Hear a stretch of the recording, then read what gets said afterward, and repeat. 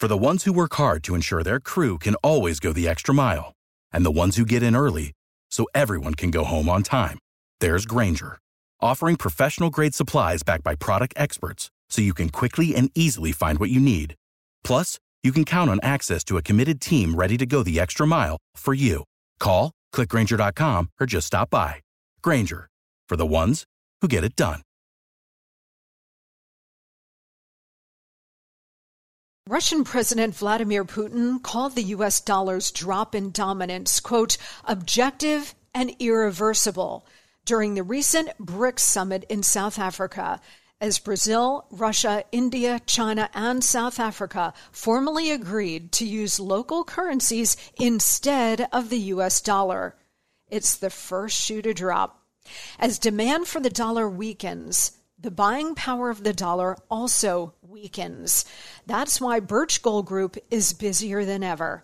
Investors and savers are looking to harness the power of physical gold held in a tax-sheltered IRA. Text Monica to 989-898 for your free info kit on gold. Thousands of happy customers, an A-plus rating with the Better Business Bureau, and countless 5-star reviews. You can count on Birch Gold to help you navigate transitioning an existing IRA or 401k into an IRA in gold. As the U.S. dollar continues to receive pressure from foreign countries, digital currency, and central banks, arm yourself with information on how to protect your savings. Just text Monica to 989-898 to claim your free info kit from Birch Gold Group right now.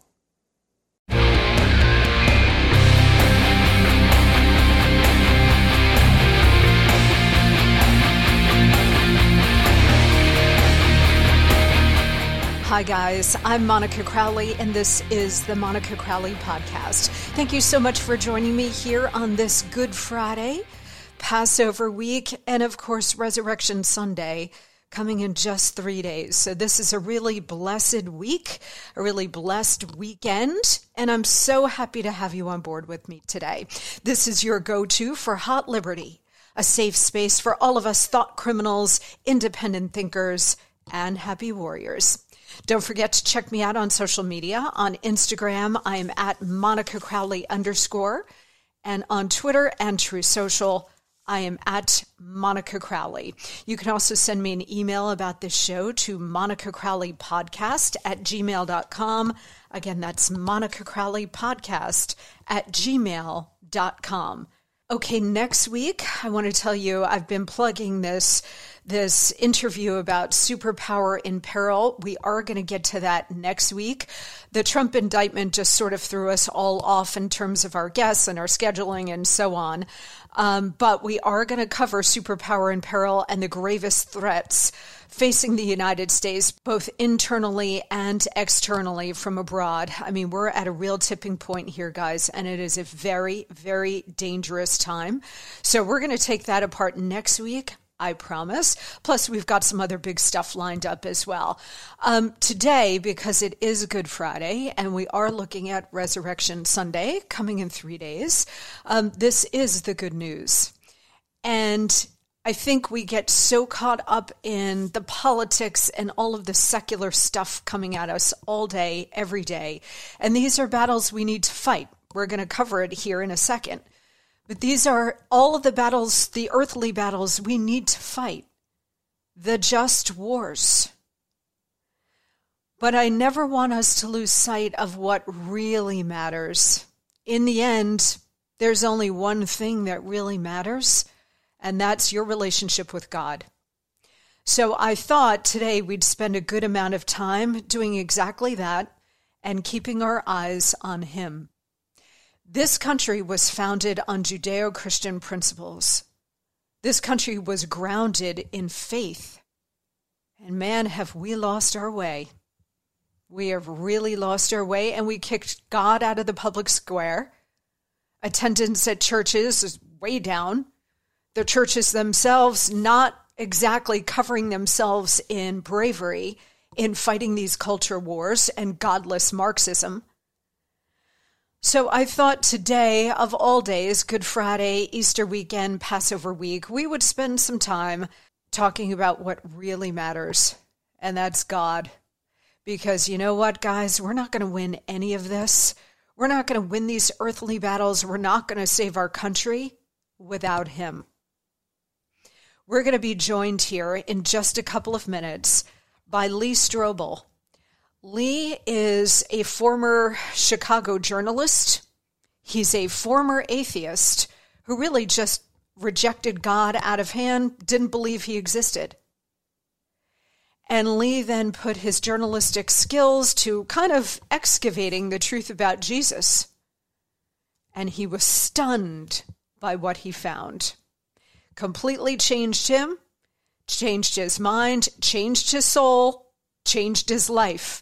And he wrote a book about it called The Case for Christ. It became a movie, which is phenomenal. If you haven't seen it, go see it. You can stream it, The Case for Christ. And then he's gone on to write a whole bunch of other books like The Case for Miracles, The Case for Heaven. He's really a remarkable guy, very, very interesting. Came at this whole thing from a totally secular atheist point of view. And because he saw evidence, right? It's sort of like Thomas, doubting Thomas, where Jesus says, Thomas, you doubted, then you saw, then you believed again. He made that journey himself, and he's got a fascinating story. And this is going to be an incredible conversation, especially for this weekend. So sit tight for that. But first, the Monica Memo. If these battles for our country are to be won, we need to be fighting these leftists at the ground level, locally, because that's where the left's power base is and where it grows and metastasizes. The left has understood this for a very long time. You know who else sort of wrote the Bible, so to speak, on this? Community organization, Saul Alinsky. The left has understood for a very long time, going back to the advent of Marxism, communism, okay? Marx and Lenin, they understood that all of their agitation and therefore all of their progress in reshaping countries would start at the local level, block by block, community by community, and then precinct by precinct, state by state. And then before you know it, the entire country is communist. So the left has understood this. This is where community organizing has come from. The left gets it. Remember Tip O'Neill, all politics are local? That was a soft way of putting what the communists are really all about, what their tactics and their strategy involve. And our side, understandably, we've all been focused on the international level or the national level and Biden and Congress and yada, yada, all very important. But that's not where change is actually made. And again, the left has long understood that. So we've got to counter it there at the local level if we're going to make these changes. We've recently had a couple of big examples of this. When we fight, really fight at the local level, we can win. And when we win there, it creates momentum to win at the state and federal levels. But we have to start somewhere. Instead of just solely focusing on Trump versus Biden or Trump and DeSantis or whatever it might be at the presidential level, no, we've got to focus on that, obviously, but we've got to start where we have more direct control, and that's on the ground. And we've had a couple of big wins just this week. So let's start with what happened yesterday in Tennessee. Insurrection for me, but not for thee. Leftists in Tennessee stormed their capital over gun control. This is coming after that deadly school shooting by a trans terrorist in Nashville last week. You will notice that these protests are not for increased mental health awareness and intervention. Oh no, that would be common sense. You will also notice that these leftists have not gathered for a vigil for the victims. No, they could care less. They are all about the communist agenda at all times. So the protest at the Tennessee Capitol yesterday was about gun control. It's about disarming you. And the liars in the national media don't want you to know this. But 2 out of the 3 Democrat House members in Tennessee who were expelled, and we're going to get to that, they voted against a measure that would have fortified schools and protected kids. They voted against that measure. So again, that tells you they don't give a flying whit about the kids. They only care about disarming you. That's the truth. Again, the communist agenda at work very clearly here. So these communists, including 3 members of the Tennessee House, stormed the Capitol yesterday and, yes, occupied it by lying down, bullhorns, and all the rest, screaming at their fellow legislators in violation of Tennessee law, including stopping official government business. Sound familiar? But of course, only the left can engage in insurrection. And since the left controls all of the levers of power, they did not expect what happened next. In Tennessee, the Republicans control a supermajority. So the Republicans identified their 3 communist colleagues who had engaged in the insurrection, who also showed no remorse for their illegal actions, and voted to remove 2 of the 3. Expel them from the House and remove them from their positions. The other one fell 1 vote short because apparently she didn't use the bullhorn or something. I don't know. But the Republicans should have removed all 3, but they choked a little bit on the 3rd, but we'll still take it. Okay? So these 2 communists now are out. They are no longer in the Tennessee House. They have been removed. Dunzo. Guys, this is how it's done. This is the way. We can't say enough good things about the Republican legislators in Tennessee who had that courage and the political will and the political strength to hold these communists accountable for a change and force them to abide by the rules like everybody else. No exceptions because you're a communist and you're protected by the press and everybody else. No exceptions to the rule. No fear. No fear, guys. We've had so much cowardice on our side for so long. This is why we're in this mess.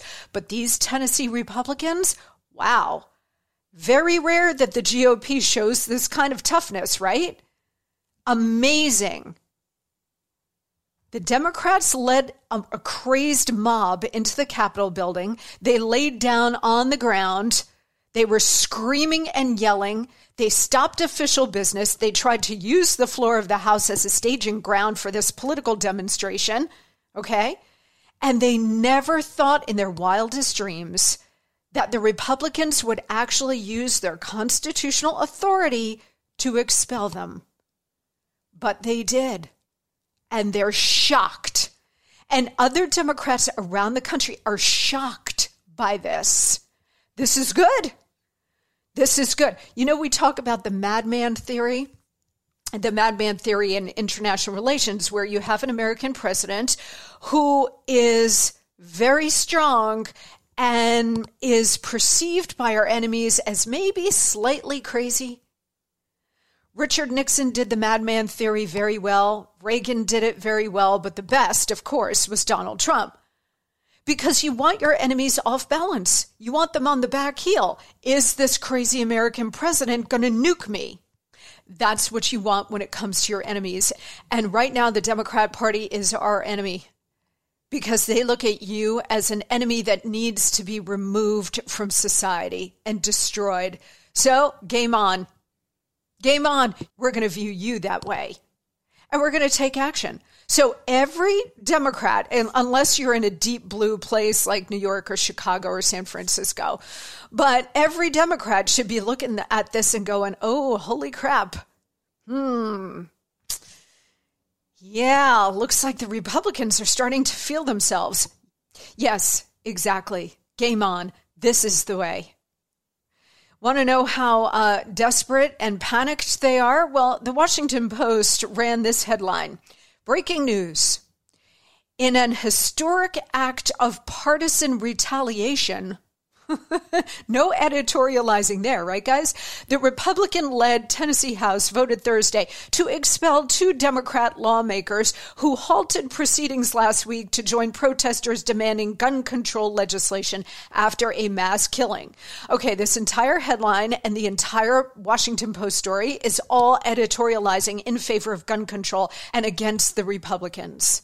Meanwhile, the left, the communists, are trying to jail their most prominent political opponent while calling this in Tennessee a historic act of partisan retaliation. You can't make it up.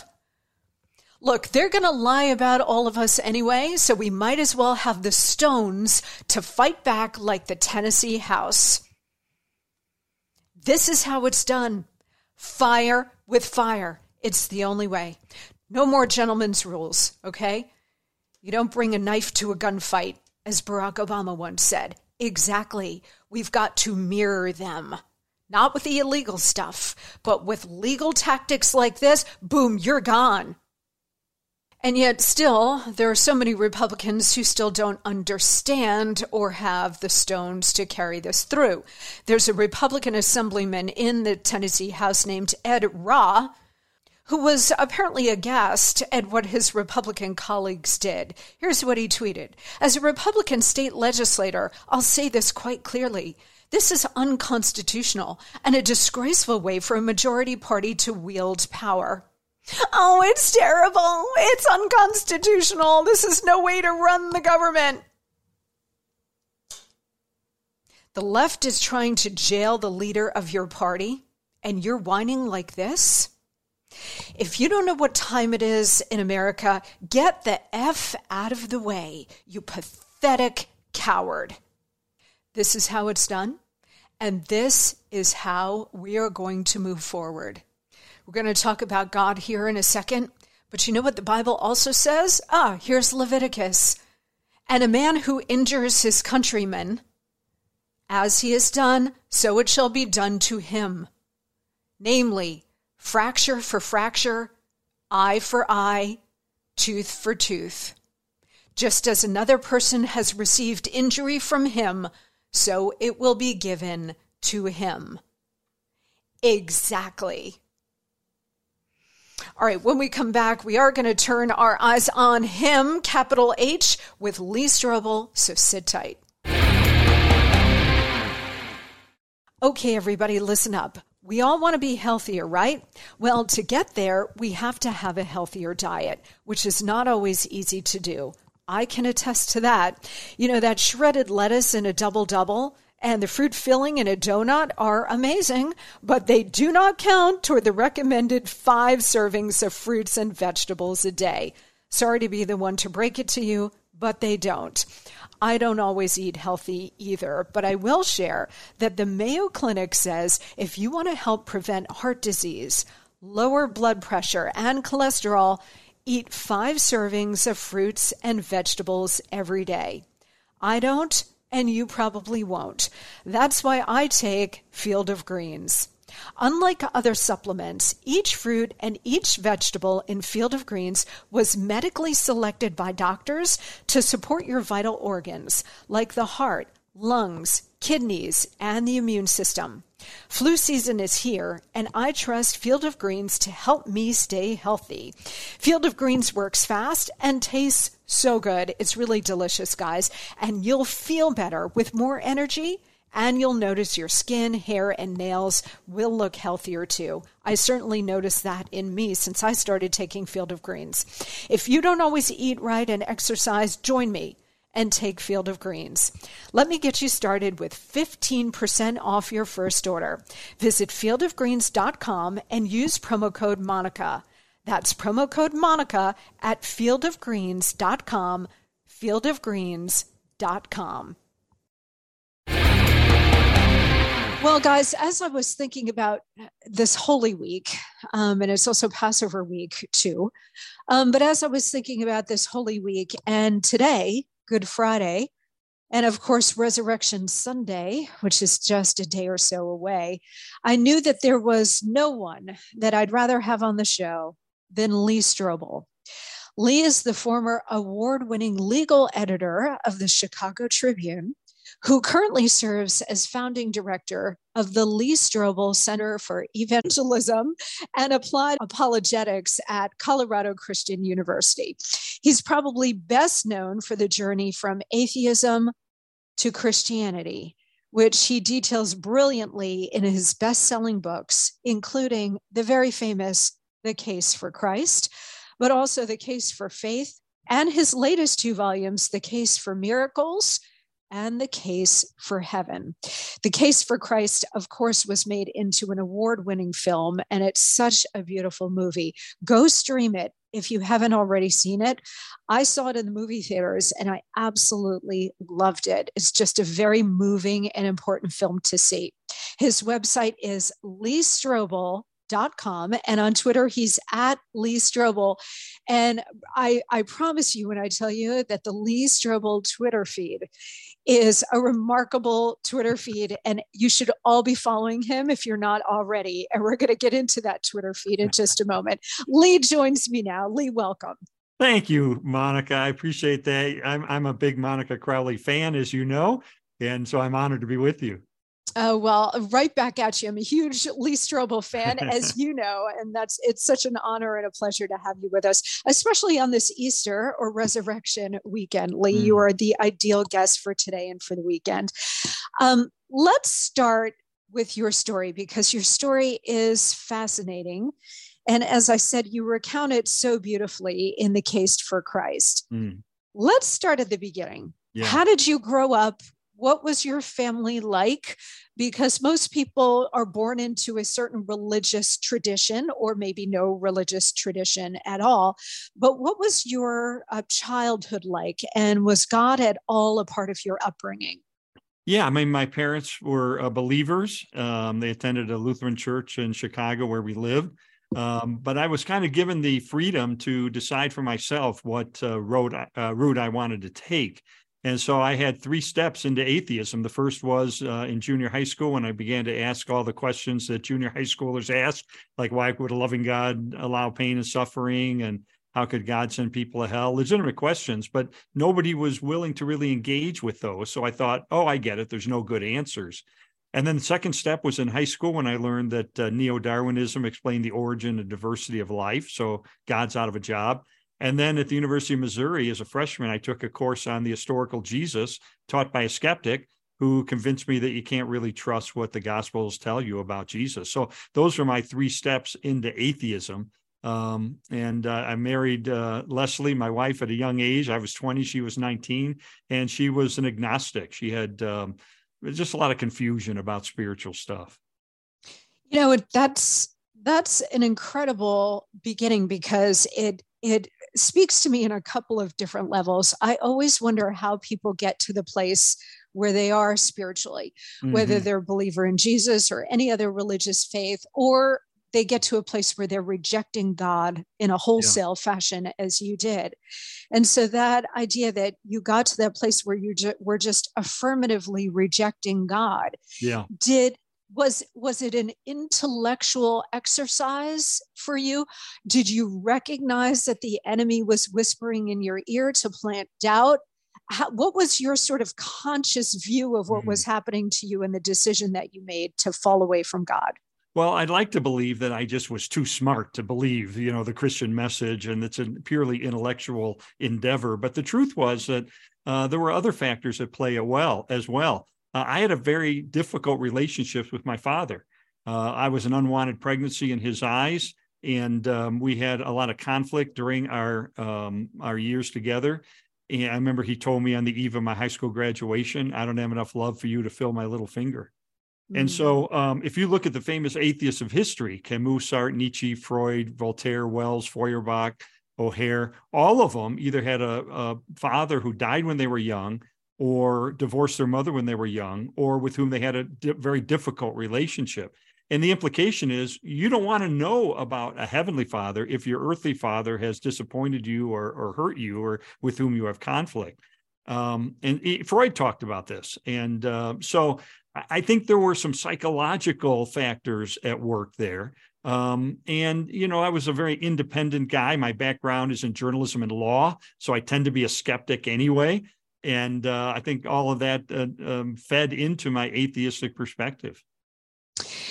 It's interesting you're talking about Heavenly Father versus Earthly Father, because I have a very good friend who over the last decade or so has had a very difficult time with his father, who is behaving, his father is behaving in a very, very evil way. I think there's no other way to put it, in a very cruel kind of way. We're talking about older people now. We're not talking about a father with a 3-year-old or a teenage son.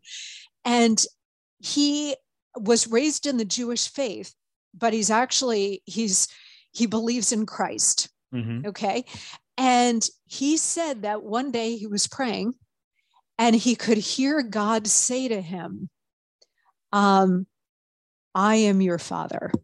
Wow. It was a really clear declarative sentence. He said, you're spending all of this time worried about your earthly father. I am your father. Wow. And from that moment on, it changed his entire perspective. And I'm not saying that the pain went away. Sure. It's still there. But, when you hear it so clearly or in those terms, right, as you did. C.S. Lewis came up with an approach that I found helpful, which is, if you're in this situation, you've had a difficult time with your earthly father.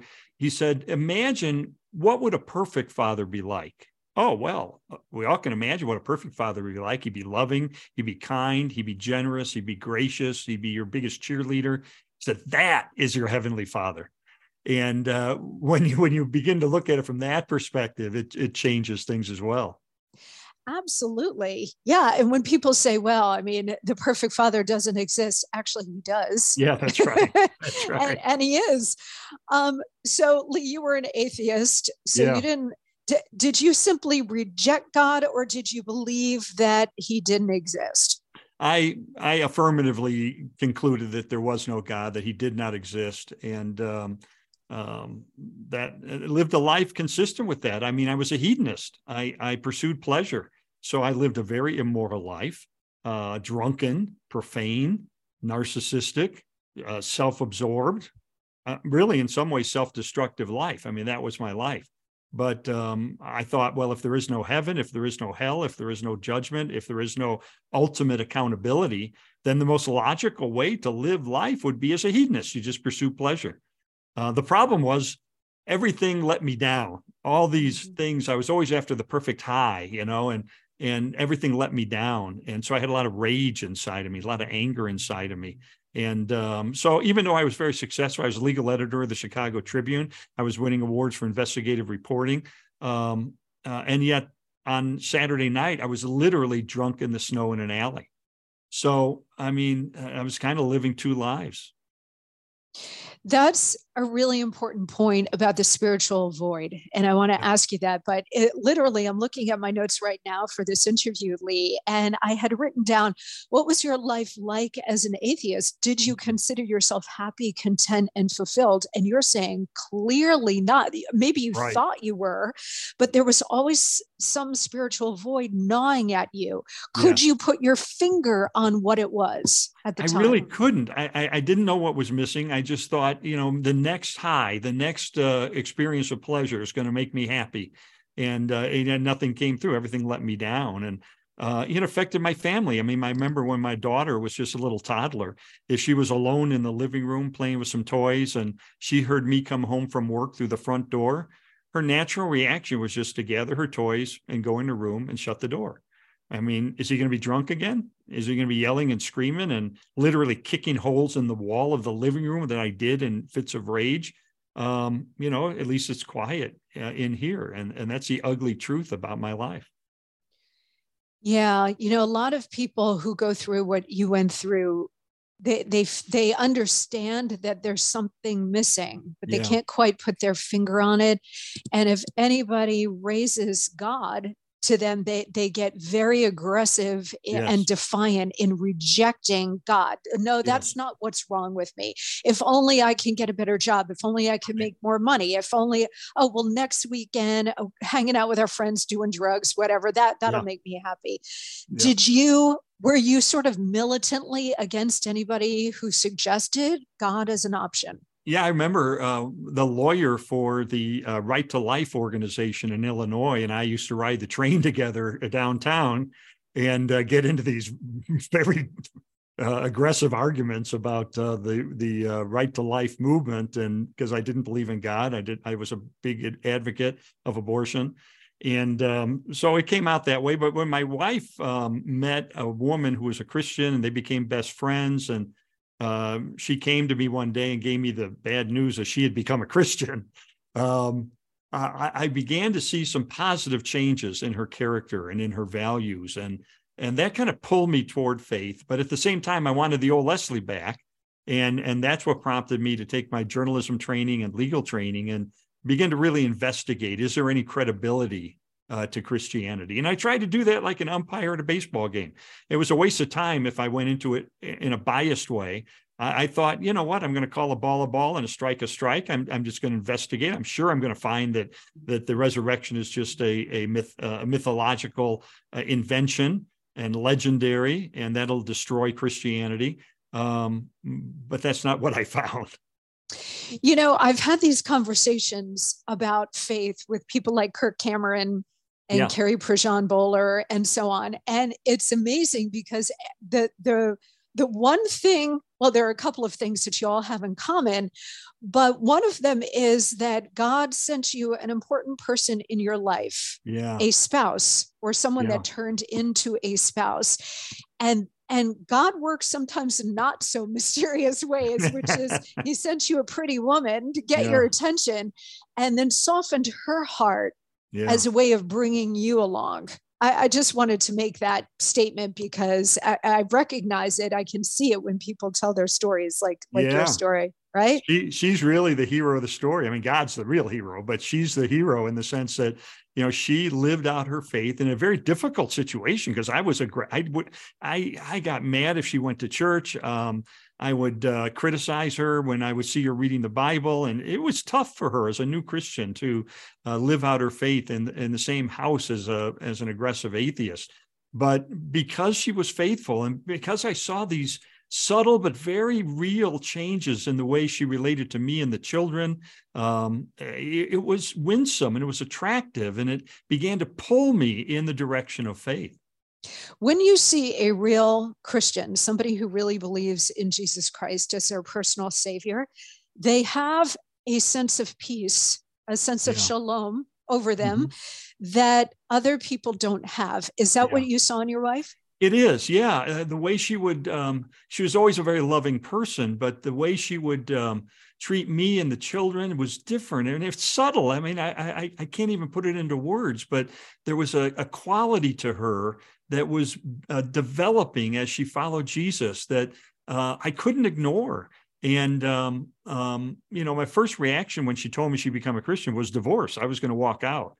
But I was glad I stuck around because I saw those positive changes. At the same time, though, I wanted the old Leslie back. I wanted her old life back. And I thought, I was a journalist. I'd seen plenty of dead bodies. I'd never seen any come back after 3 days. So I figured I could disprove the resurrection.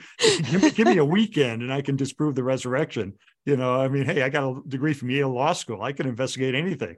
And so I was shocked when I began to apply my legal and journalism training to the historical record and how it withstood investigation and invited investigation and had answers to the tough questions. It absolutely blew me away. So you did 2 years of research. As an investigative reporter, you approached it not from a spiritual or faith-based angle, but from a real intellectual and professionally rigorous angle. So you do 2 years of research into Jesus. Tell us what you found, and maybe because this is a big question, but maybe start with, Lee, the historical Jesus, and then there's the Son of God, Jesus.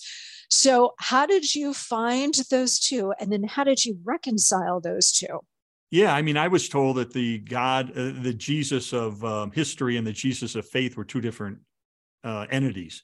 That the Jesus of faith was based on legend and mythology, wishful thinking, make believe, whereas the Jesus of history we had very little evidence of, and he certainly never claimed to be God, and certainly never returned from the dead. But as I looked into it, what I found was 4 areas that convinced me that Jesus not only claimed to be the Son of God, but backed it up by returning from the dead. And that's important that he made that claim. You know, at one point, he gets up before a group and he says, I and the Father are one. And the Greek word there for one is not masculine, it's neuter, which means Jesus was not saying I and the Father are the same person. He was saying I and the Father are the same thing. We're one in nature. We're one in essence. And the audience understood what he was saying because they picked up stones to kill him. They said, you're just a man and you're claiming to be God. So Jesus claimed to be God, but so what? I could claim to be God. You could claim to be God. Anybody can claim to be God. But if Jesus claimed to be God, died, and then 3 days later rose from the dead, that's pretty good evidence he's telling the truth. So there's kind of 4 areas I looked at. I'll just ripple through really quickly. Number one, and they all begin with the letter E because Easter begins with E, so it's easy to remember. The first E is execution, that Jesus was truly dead after being crucified. And we have, even the atheist historian Gerd Ludemann says it's indisputable that Jesus was dead after being crucified. But no less of a source than the Journal of the American Medical Association carried an investigation into the death of Jesus and said clearly the weight of the historical and medical evidence indicates that Jesus was dead even before the wound to his side was inflicted. So the first E is for execution. He was dead. The second E stands for early accounts. You know, I used to think that the resurrection was a legend that developed maybe 100, 150 years after the life of Jesus. But we have a report of the resurrection of Jesus Christ that includes named eyewitnesses and groups of eyewitnesses that has been dated back by scholars to within months of his death. Wow. I mean, that is historical gold. I mean, It's far too quick to write it off as a legend. The third E is for empty, the empty tomb. And the biggest fact on that is that even the opponents of Jesus implicitly admitted the tomb was empty. Everybody had conceded it was empty. And then fourth, eyewitnesses. You know, most of what we accept as being true about the ancient world is based on one source or maybe 2 sources of information. But for the conviction of the disciples that they encountered the resurrection of Jesus, we have no fewer than 9 ancient sources inside and outside the New Testament, confirming and corroborating the conviction of the disciples that they encountered the risen Jesus. That is an avalanche of historical data. And so that's the kind of evidence that I was able to dig into as a legally trained journalist and really investigate and test it. And just as you would test any ancient document to determine whether it's telling the truth. And when I did that, I remember sitting back one day, it was November the 8th of 1981. And I thought, a good juror reaches a verdict. And I said, the evidence is in. I need to reach a verdict. And I remember I reviewed the evidence one last time. And then I kind of stepped back and said, wait a second. In light of this avalanche of evidence that points so powerfully toward the truth of Christianity, it would take more faith to maintain my atheism than to become a Christian. And so the scales just kind of went that way. And that's what brought me to faith in Jesus. Wow. It really is. It's an incredible story. And again, you guys, if you have not seen The Case for Christ on film or in Lee's book version, you got to go check out this story. Lee, I'm going to ask you to please hang tight because we've got a lot more ahead. Stand by. First, though, guys, as we fight this battle, we still want to look good, right? We all want to look our best. Don't risk taking drastic action to look your best when you can get the best skin of your life from Genucel. Nothing works like Genucel because it's a family recipe for over 20 years, made by a compounding pharmacist in small batches and always safe, cruelty-free, and natural. I've been using Genucel products for years, and I love them. Right now, go to Genucel.com/Monica and save over 70% off Genucel's most popular package, featuring their Ultra Retinol and Dark Spot Corrector. Don't wait. Go to Genucel.com/Monica, Genucel.com/Monica. All orders are upgraded to free shipping, And every subscription order includes a complimentary spring spa box with 3 spa essentials, also free. But just for a limited time, so visit now. Genucel.com/Monica. That's GENUCEL, Genucel.com/Monica. Again, Genucel.com/Monica. We're coming right back.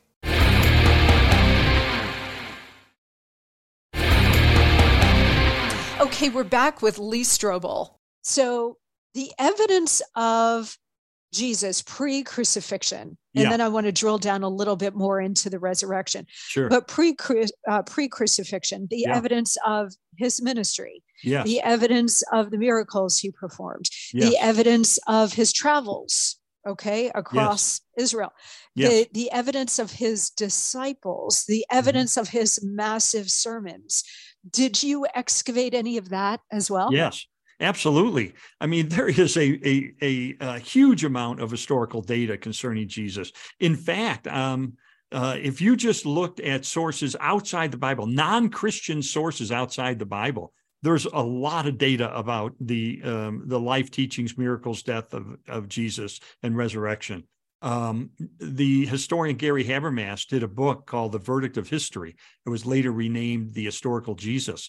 And in that book, he documents 110 facts about the life, teachings, miracles, death, and resurrection of Jesus from sources outside the Bible, confirming and corroborating who he is. And so we have a lot of historical data. And frankly, I believe that the Gospels, Matthew, Mark, Luke, and John, are reliable sources of information. They're in a category not of ancient mythology. The category historically for them is ancient biographies. They are biographical works that were intended to report on what actually took place. And you can take the tests that you would normally use to weigh whether an ancient document is telling the truth and apply them to the New Testament, and it passes with flying colors. So we have good reason to believe that Matthew, Mark, Luke, and John, first of all, were written, Matthew, Mark, and Luke, within the early days of when Jesus' followers were still around. Luke wrote the book of Acts as well as the Gospel of Luke. The book of Acts we can date to about 62 AD. The Gospel of Luke comes before that. Jesus was put to death in 30 or 33 AD. Luke quotes from Mark, making Mark even earlier. There are creeds and hymns of the early church that predate all of this that are embedded in the New Testament. I mean, we have good historical reasons for believing that the accounts of the life, death, teachings, and resurrection of Jesus are solid. It is so amazing. And I've been to Israel many times, and up north in the Galilee area, the Nazareth area. And it's just breathtaking when you're walking where Jesus once walked. Yeah. Let's turn to what we're marking this week, Lee, because it's always amazed me as a believer that in the space of just 1 week, 7 days, Jesus went from being hailed upon his entrance into Jerusalem, what we now know as Palm Sunday, to being humiliated, sentenced, whipped, and nailed to the cross. Yeah. Can you please talk to us about what you discovered about that week that changed the world? Oh my goodness! Isn't that something that something that can happen that happened 2,000 years ago has transformed history? And I look at the reality of what took place on Good Friday. I look at the reality of the crucifixion. Did you know that the crucifixion was such a horrific form of execution? They had to invent a new word to describe the pain that it caused. The word excruciating in the Latin literally means out of the cross. Oh, wow. They had to invent a new word. I mean, it was horrific. A lot of people I know saw The Passion of the Christ, the movie that showed the whipping of Jesus, and yet that didn't even capture the full horror of that experience. Let me quote to you an actual eyewitness to a Roman flogging. He said, "The sufferer's veins were laid bare, and the very muscles and tendons and bowels of the victim were laid open to exposure." I mean, I talk to medical experts who see the clues in the documents of the New Testament that say that Jesus was in hypovolemic shock great shock from a great loss of blood after the beating he endured. And then he was crucified. And I used to wonder, well, what kills you in crucifixion? What's the cause of death? And I learned it is asphyxiation. Because when you're in that position on the cross, it puts incredible stresses on your chest muscles, and it locks your lungs into the inhale position. So in order to be able to continue to breathe and stay alive, you have to somehow lessen that stress on your chest. The only way to do that is to push up with your feet. Of course, now your feet have a spike driven through them, and your bloody back is scraping against the coarse wood of the cross. You have to push up, relieve that stress, exhale, inhale again, settle down on the cross, and then keep going through that motion until you can no longer do that. And ultimately you die of the effects of asphyxiation, which causes your heart to cease functioning. It's just a horrific thing that Jesus endured, and yet he did it willingly. And I remember interviewing one of the world's leading experts on this topic, and asking him in the end, I said, well, why did he do it? He knew what was coming. Why did he do it? And the only word he could offer was love, because it was through this that Jesus paid the penalty that we deserve for the sins that we've committed, so he could offer forgiveness and eternal life as a free gift of his grace. And so it's really the love of God that motivated him to go through this horror of the crucifixion. It's so incredible. Whether you see it depicted on film, you read it in the Bible, it just is breathtaking when you read it with open eyes and an open heart and open spirit. When you said he went willingly, he did. But I think about that moment the night before, where he said, Father, if it be your will, let this cup pass from me. Right. And throughout, Satan is right by his side, whispering in his ear, you don't have to do this. I can alleviate the pain, whispering constantly. And yet he knew what his mission was from his heavenly Father, didn't he? That's right. And, I used to think, well, I don't believe this whole story about the Garden of Gethsemane, because the Gospels tell us that he sweated blood. I think, give me a break. That's just a literary, trick to try to talk about how anguished he was at this moment. And yet I was able to find about 70 examples in history from medical journals where people have sweat blood. It's a known medical condition called hematidrosis. And what happens is that when you're under great stress, as Jesus was, knowing what was coming, under great anguish and stress, there's a chemical reaction that happens that breaks down the capillaries in your sweat gland, and you have blood leak into your sweat glands, and you literally sweat blood. So that's just another confirmation. I'm sure back then, the gospel writers had no idea what was going on, and yet they reported it. And it turns out modern science tells us, no, that's a known medical condition.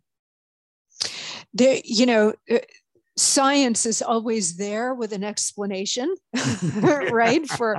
But there are certain things that science cannot explain, including Jesus performed multiple miracles of raising other people from the dead. Most people know about Lazarus, but he did it a number of times. Yes. And then he himself with the resurrection.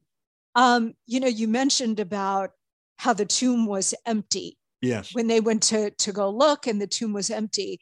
And the story about the Roman centurions posted outside, and then the stone is rolled away. And immediately the rumor begins, somebody made off with the body, right? Somebody got in there and stole the body. And of course he wasn't resurrected.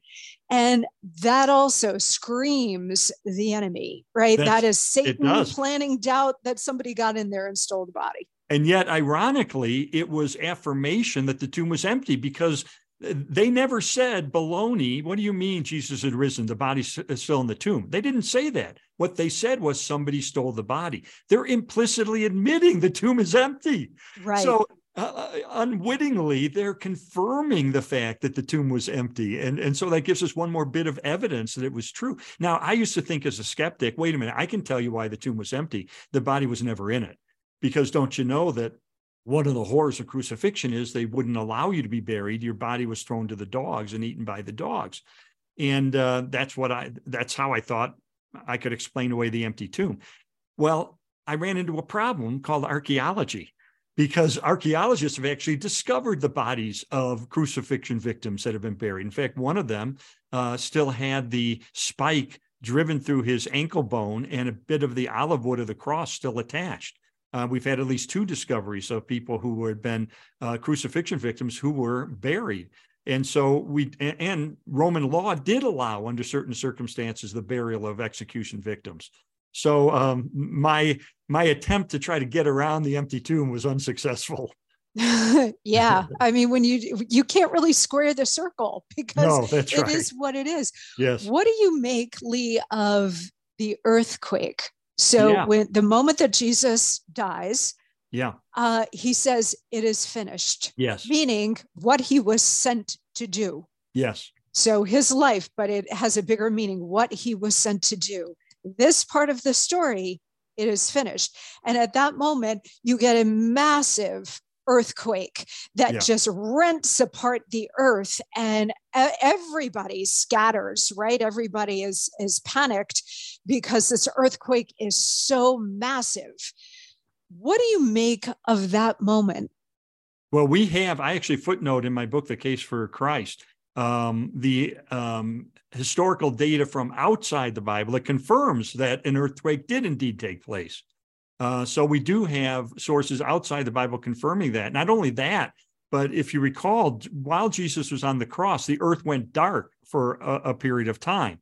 And I used to think again, that just shows that this is made up, because don't you think somebody would have noticed if the earth went dark? Well, we actually have evidence from outside the Bible. We have a document that was discovered. It was written by a guy named Africanus in the year 221 AD, where he's referring to earlier documents that were he was replying to an earlier document that said, "Oh yeah, we know the earth went dark, but we can explain that away because it was just an eclipse of the sun." And here we have a later person referencing that early account and saying it couldn't have been an eclipse of the sun, because we know when eclipses take place, and that would not have been when an eclipse actually occurred. So again, for the earthquake and for the darkness that took place over the earth, we do have sources outside the Bible that confirm that these things actually occurred. And I mention those and document those in my book, The Case for Christ. What do you make, Lee, of the role of women in this story, and in particular, Jesus's mother, Mary, but also Mary Magdalene? Very important. And here's why. One way that historians try to determine if a document is telling us the truth is called the criterion of embarrassment. And what this means is, if you're reading an ancient document and you're wondering, are they telling me the truth? If they're saying something that hurts their own case, that is embarrassing to themselves, they're probably telling the truth. Because if they're going to make it up, they're not going to make up something that's going to embarrass themselves or hurt their own case. Well, in the first century Jewish and Roman culture, the testimony of women was not considered to be reliable. They were generally not allowed to testify in a court of law. Josephus writes about this in terms of Roman culture. The Jewish Talmud mentions it. Let not the testimony of women be admitted. And yet, who discovers the tomb empty? It was women. And the Gospels report this. Why would they say that women discover the tomb empty when it hurts their case? And it did hurt their case, because in the second century, critics of Christianity attacked Christianity by saying, "Oh, you can't trust this because women discover the tomb empty." So they knew that they would get criticized for this, because in that day, this was embarrassing. Why did they report it? They could have said John, if they were making it up, they would have said John discovered the tomb empty, Peter discovered the tomb empty, a man discovered the tomb empty. Why did they say women when it hurt their case? Because that's apparently what happened. And they were committed to telling the truth and just letting the chips fall where they may. An historian will tell you this is a strong indicator they're telling us the truth about the empty tomb. It is incredible. It's just incredible. Yeah. And Mary Magdalene was the first one to see him when he came back. Yeah. So that appearance to Mary Magdalene. Yeah.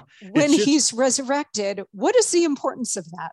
Well, you look at her life and what it was like, and what she had gone through. This is a woman who experienced some incredible things, and yet God uses her in a remarkable way to be a witness of the greatest event of history. And it just shows, Jesus honored women. Jesus had women followers, not among the 12 disciples, but in the other ones who were followers and made contributions to what he was doing, and who were committed to him and so forth. Highly, highly unusual in that culture. But he honored women, and I think the fact that it was women who discovered the tomb empty was God kind of winking at us and saying, women are ontologically equal to men, and it's just another way I just want to show you how I honor them. Yes, and that I have sent my son for everybody. That's right. Not just men in a patriarchal system, but everybody. And, the fact that Jesus, he constantly says, look, you believe. I'm not here for you. Yeah. I appreciate your faith, but I'm not here for you. Right. I'm here for the prostitutes and the tax collectors and those who are suffering, and those least among us on earth, because who is last shall be first, and whose first shall be last. My ways are not your ways in Isaiah. Yes. So it's amazing. I've always loved Mary Magdalene. She's always been a real heroine of mine. Yeah. And Mary, the mother of Jesus, a lot of Protestants, I don't think give the honor to Mary, the mother of Jesus, the way the Catholics do. And I know there's controversy both ways, but man, to be chosen by God Almighty to be the bearer of the Son of God who would save Israel and the world, this is a very, very special human being. Oh, just, incredible. We've got to hit this quick break, but we will be back with much more with Lee Strobel.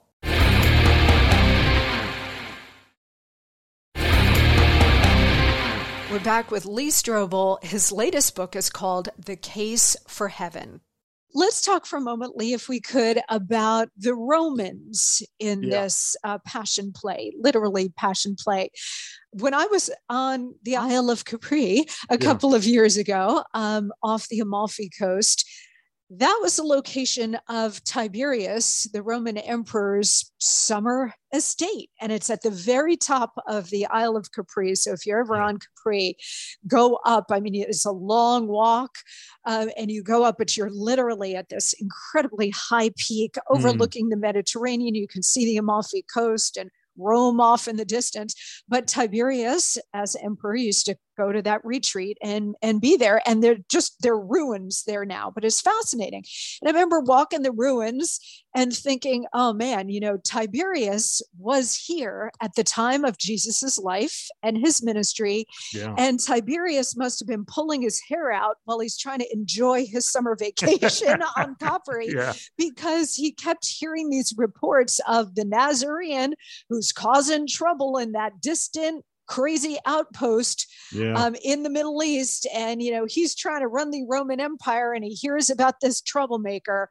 So talk to us a little bit about Tiberius, if you could, and also the role of Pontius Pilate, who was the Roman prefect of the area. He had his hands full with revolts and people driving him crazy.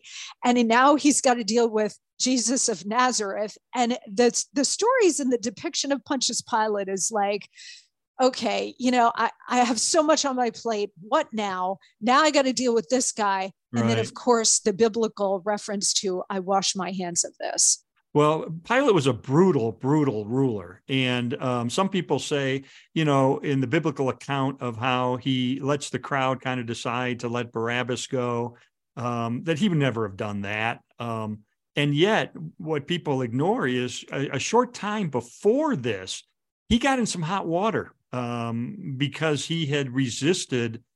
He wanted some certain standards put up, like flags, that the Jewish leaders opposed. And there was a real controversy that took place. And it was tough going there for a while for Pilate. And so it makes historical sense that he was willing to try to placate the Jewish leaders of the day who wanted Jesus executed. And so I think that explains some of his behavior. But, he asked the famous question, what is truth? Jesus, of course, said he's the way, the truth, and the life, and no one comes to the Father except through him. And Pilate's famous for asking that question, what is truth? And of course, we know from Aristotle and Plato and contemporary philosophy, what is truth? Truth is that which corresponds to reality. And the reality is Jesus not only claimed to be the Son of God, he backed up that claim by returning from the dead. And so by asking what is truth, Pilate unwittingly kind of opens the door to the conclusion that Jesus is who he claimed to be. Jesus is the truth. Yes. And all of this, once you see it all clearly, you can't unsee it. And when you do see it and you can't unsee it, it does change your life, as you described for your own experience, your wife's experience, my experience. How did it change yours, both immediately in terms of, well, describe to us, if you would, Lee, about that moment, I guess, when you sat back and you pieced it all together after 2 years of research. Yeah. Did you feel a sense of peace come over you, a euphoria? What did you feel? Some people have what they call a rush of emotion at that time. I didn't. I had what I call the rush of reason. This just made total sense. And the most reasonable, the most logical, the most rational thing I could do based on the historical evidence was to receive this freely offered gift of forgiveness and eternal life that Jesus purchased for me on the cross. It just made all the sense in the world because the historical evidence backed it up. And it was ironic that one of my heroes when I was at Yale Law School was a guy who was the most successful lawyer in history. He was knighted twice by Queen Elizabeth. He was a member of the highest Supreme Court of his land. He was in the Guinness Book of World Records as the most successful lawyer who ever lived. And he had been a skeptic, like at the time when I was a law student, I was, about the resurrection, until someone challenged him to use his monumental legal skills and do what I did. This is many, many years earlier, and investigate the evidence. And he did. And I'll quote to you one sentence he wrote that summarized his conclusion. He said, "I say unequivocally that the evidence for the resurrection of Jesus Christ is so overwhelming that it compels acceptance by proof, which leaves absolutely no room for doubt." This from the most successful defense attorney who ever lived. And so I just had a rush of reason. This made sense. This is logical. I cannot not do this. I would be turning my back on the evidence. I would be committing intellectual suicide if I turn my back and walk the other way. Wow. Well, you literally made your faith your life's work, Lee. Yeah. Can you talk to us a little bit about the importance of prayer? And do you have any advice for those who would like to pray and have a personal relationship with Jesus? Because that is really what all of this is about. People feel awkward. I went through periods of my life, I felt awkward talking to God, right? Yeah. Do you have any advice for how people believe the Bible, they believe the story of Jesus, they believe that he was resurrected and that he is the Christ, but they don't know how to pray, to talk with him and have that personal relationship? It's funny. My son is a PhD in theology and a seminary professor, and he's just written a terrific new book called When Prayer Gets Real.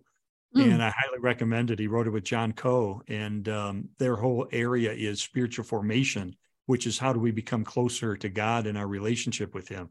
And so I think, ultimately prayer is just talking to God. And the beauty of the resurrection is Jesus is still alive.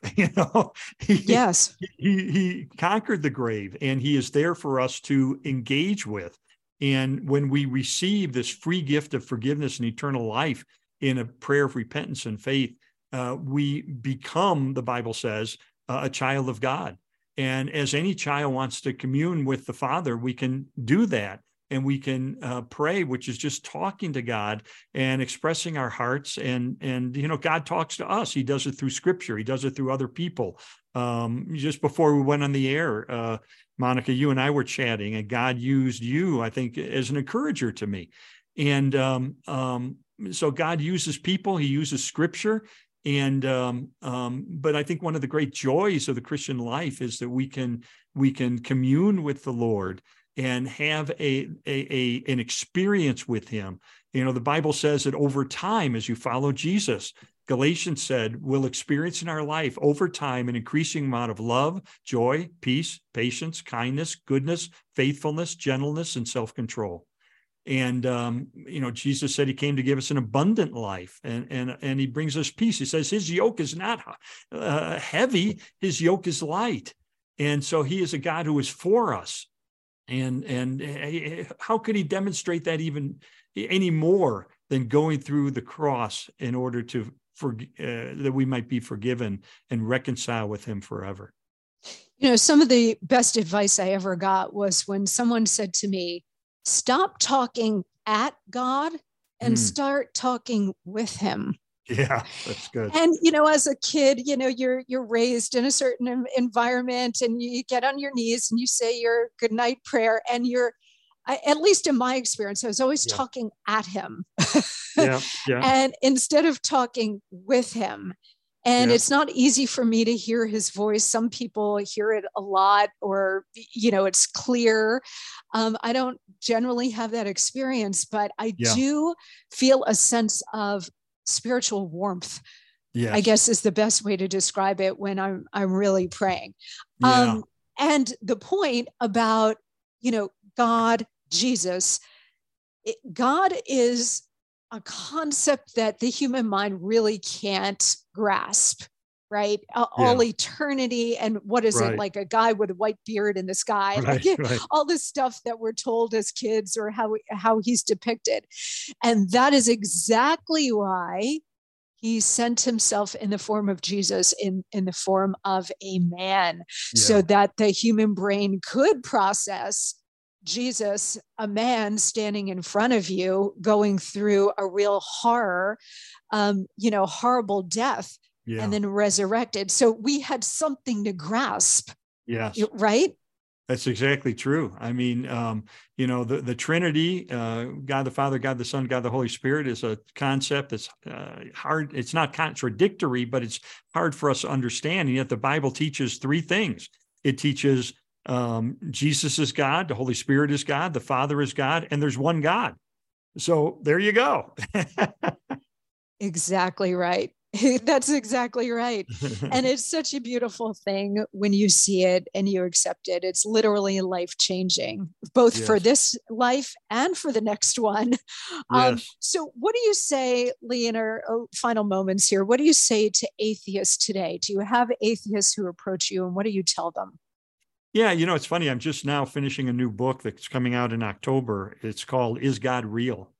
And it looks at, you know, 200 times a second around the clock, someone is typing into a computer search engine, essentially the question, is God real?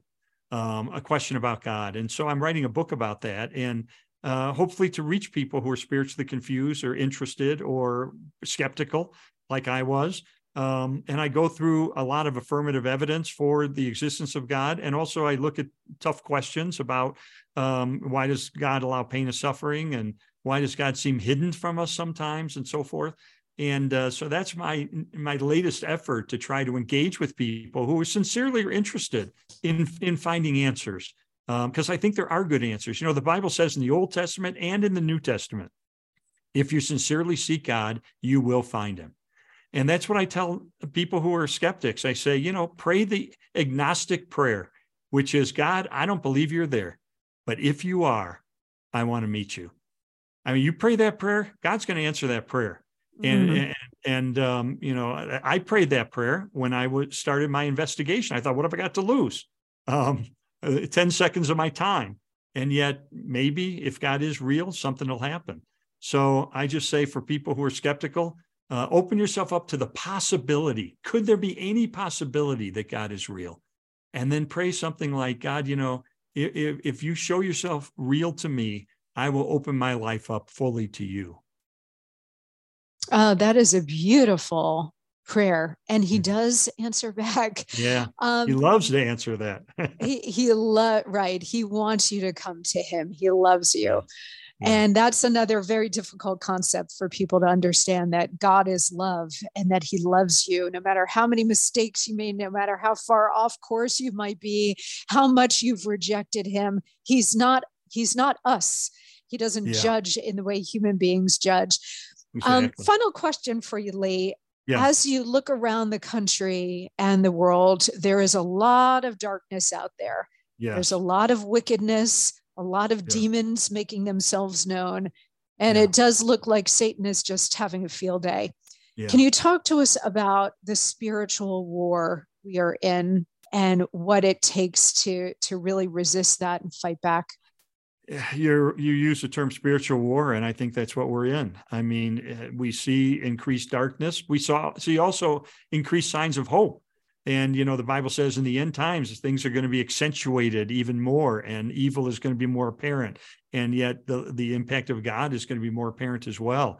And so I think Jesus is the answer. I left my entire career in journalism and said, I want to spend the rest of my life helping people have a personal encounter with the God of the universe that'll change their life and change their eternity.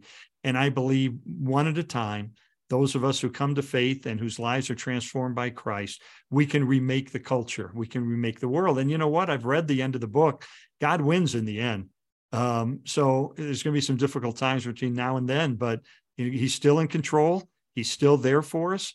And when people feel helpless, when they feel confused, when they feel ill at ease by what's going on in our culture and our nation, remember that nothing surprises God, and that he is there for us, and that we can lean on him, that we can draw strength from him, we can find peace through him, and we can make a difference through him. Jesus said to us, his followers, be salt and light. Which means live lives that are like salt that make people thirst for God. Live lives that are like light that shine his message of hope and grace and love and redemption and justice, that shine that message into dark areas of despair. And as we become stronger salt and brighter light in the 21st century, I find there is still hope for our nation and for our world. Well, as Ephesians says, put on the full armor of God. Yes. When wickedness approaches, when evil descends, put on the full armor of God. And I think we'll leave it there, because that's the message. Yeah, that's right. That's the message of the day for people who feel like things have just spun out of control. And your message about God is still on the throne. He is in total control. Nothing is a surprise to him. So, and one of my favorite phrases, Lee, and I forget where I heard it, but God's shoulders are bigger than yours. So give him all of your worries, give him your pain, give him your suffering, and he will take it on. A famous theologian said to me once, God is a big boy, which means he can take it when we feel frustrated and we want to even lash out at God. He can take that. Let's be honest with him about how we feel and where we're at. He's a big boy. He can handle it. And his love will conquer all. Well, your spiritual journey is just so incredible, and it's inspired so many people, Lee, and I know it's going to really inspire this audience as well, especially on this Resurrection weekend. So I want to thank you so much for being here and sharing your story and the evidence, which I hope a lot of people will get a lot out of today's show and bring them closer to God. Well, thanks, Monica. Great to be with you, and I love you and what you do. Well, right back at you. Truly, it's been an honor and a privilege to have you. Lee Strobel, his latest book is called The Case for Heaven, and it's an extraordinary book. And of course, his famous The Case for Christ. If you haven't already seen it, go stream that movie. You will absolutely love it. And it's a perfect movie for this weekend. You can also find him on the web at leestrobel.com. Lee, God bless. You too, Monica. Blessings to you and your listeners. Well, that was another really important show, maybe the most important show that we have done, right, guys? Thank you so much for joining me here on this Good Friday, Passover week, as we head into Easter weekend. I appreciate you guys so much. You have no idea. I also appreciate that you check out our terrific sponsors. We're all really grateful for that. All right, we've got a big week of shows coming up next week, so you don't want to miss a minute of it. Tell everybody you know about this podcast so they will also be in the know. All right, have a great and blessed holiday weekend, and I will see you right back here on Monday.